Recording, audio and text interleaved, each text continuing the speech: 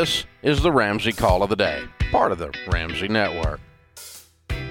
One of the biggest questions that we get or issues that we get is when it comes to relationships and money. George Kamel and I did a whole podcast, the Smart Money Happy Hour, on this and awkward money conversations that happen between friends and family and all of it, because it's just a part of life. And so when it comes to talking to your spouse about money, we've heard every story you could imagine. We've heard every type of conversation you can imagine because of our jobs, and people call in or tell us about them. And so we made a top 10 list of the top 10 worst ways to talk to your spouse about money. Well, I think does this come from, is this our, did we make this list, James, or did this come from we made it. It's our list. Okay, all right. We compiled it. So do you want to go every other, or you just take it? Oh, we'll do every other. Okay. Because I know you say some of these too. Top 10 worst ways to talk to your spouse about money. Number 10, passive-aggressively asking, how much did that cost after they bought something? I've done that. Number 9. Okay, so here's what we're going to do. That's the worst. You've never said that. Said the most controlling person I know. All right, number 8.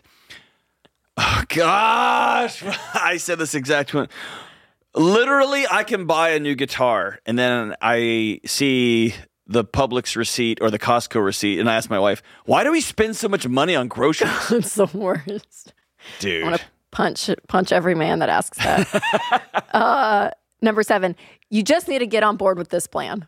Okay, why do I get all the controlling ones? Every other. Because of this Providence. It's how fate Providence. works. Hey, we need to get out of debt, so I sold your car. Incredible. Well, Dave Ramsey says, oh, that is the worst. Dude. Yes, it's weaponizing the old man. All right, number 4. Oh, geez. I'm the one working, so it's my money. Or alternatively, you don't work, so you don't get a vote. If somebody says that, just walk out. That conversation's over. Just leave. Just leave. I'm the one working, Not so it's worth. my money. Oh, man. Number 3, for husbands to their wives.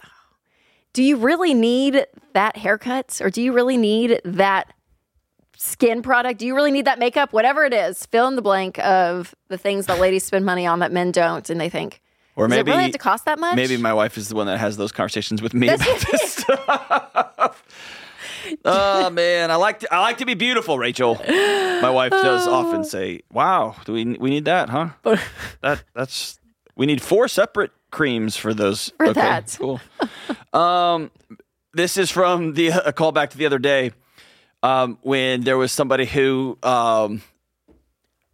husband wouldn't help pay for the delivery, parts of the delivery, because his wife couldn't hold out for a few more hours, so she got an epidural.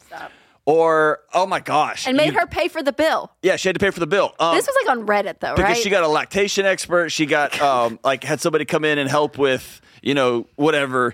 And he was like, hey, you got all these extra frills. You got to pay for those. Oh. Whoa. Extra frills. It's like a mascara and an epidural. Not in the same category. Frills. Dude. Dude. And last but not least, oh no. Yeah, I'm not seeing the ROI on your gym membership.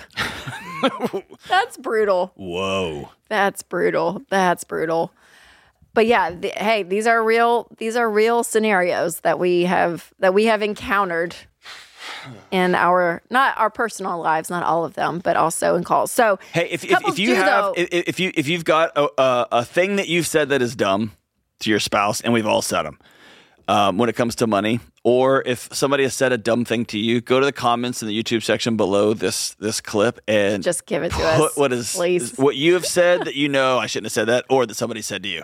Go for it. There's going to be some good ones. We'll read it at the end if we can get a live feed in here. That's funny.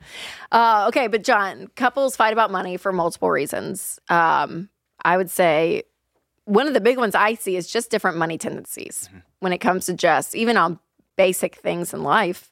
One tends to save more. One wants to spend more. Even what you spend the money on, it's like, well, I don't value that. Well, I value this, and it's just this like hodgepodge of bringing who you are as a person to a relationship and then to your money.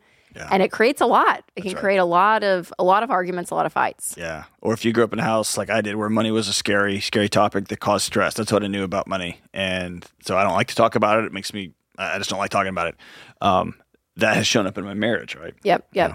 And also debt. Yeah. This is a big one. Shame. Yeah. Yes, because not only mathematically and financially is the stress there of, oh my gosh, we have to make all these bills and no one can lose a job and you're kind of just living on the edge. But what that creates in us, and you've talked about this a lot. Even you heard just, of that last caller, right? Yes. That was just the anxiety and then the shame and the guilt and the regret. All of that is very real. Yeah. And that fear about what's going to happen to me tomorrow. Yeah, It's terrifying stuff. And when your spouse is kind of not supportive in it too, then it magnifies it all.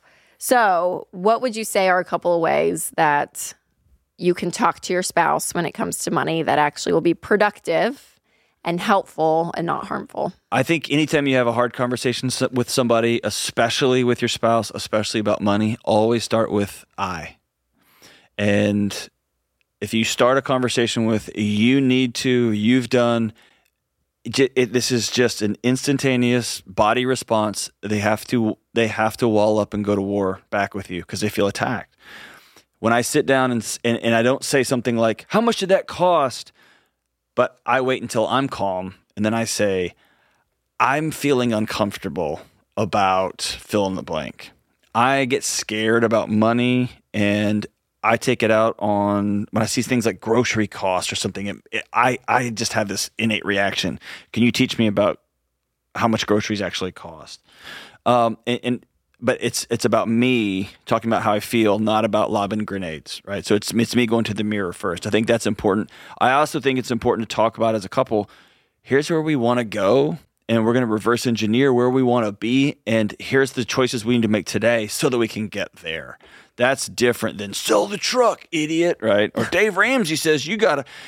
Hey, we both want to be able to make sure our kids go to college and they don't have any debt. Like, what do we need to do today to start that program? That's so good. Because I think, too, the stress and the fighting and the conflict, all of that, it feels so present. It's like everything going on here.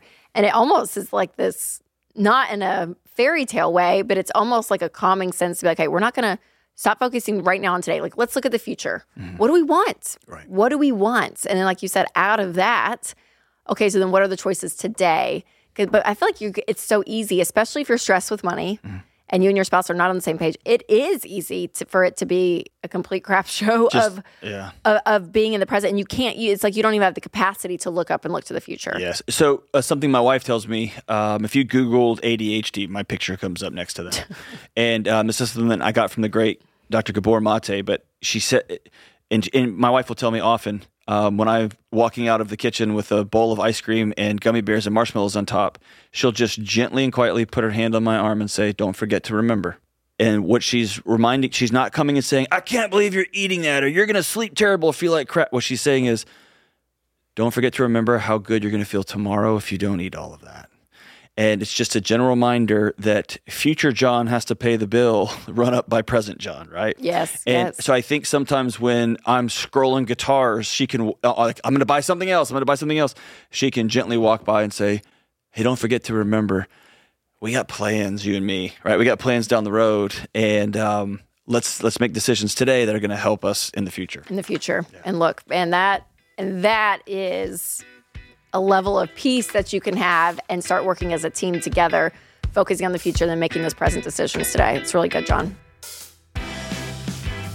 Thanks for tuning in to the Ramsey Call of the Day. To check out all of our podcasts, just search Ramsey Network on Apple Podcasts, Spotify, or wherever you listen.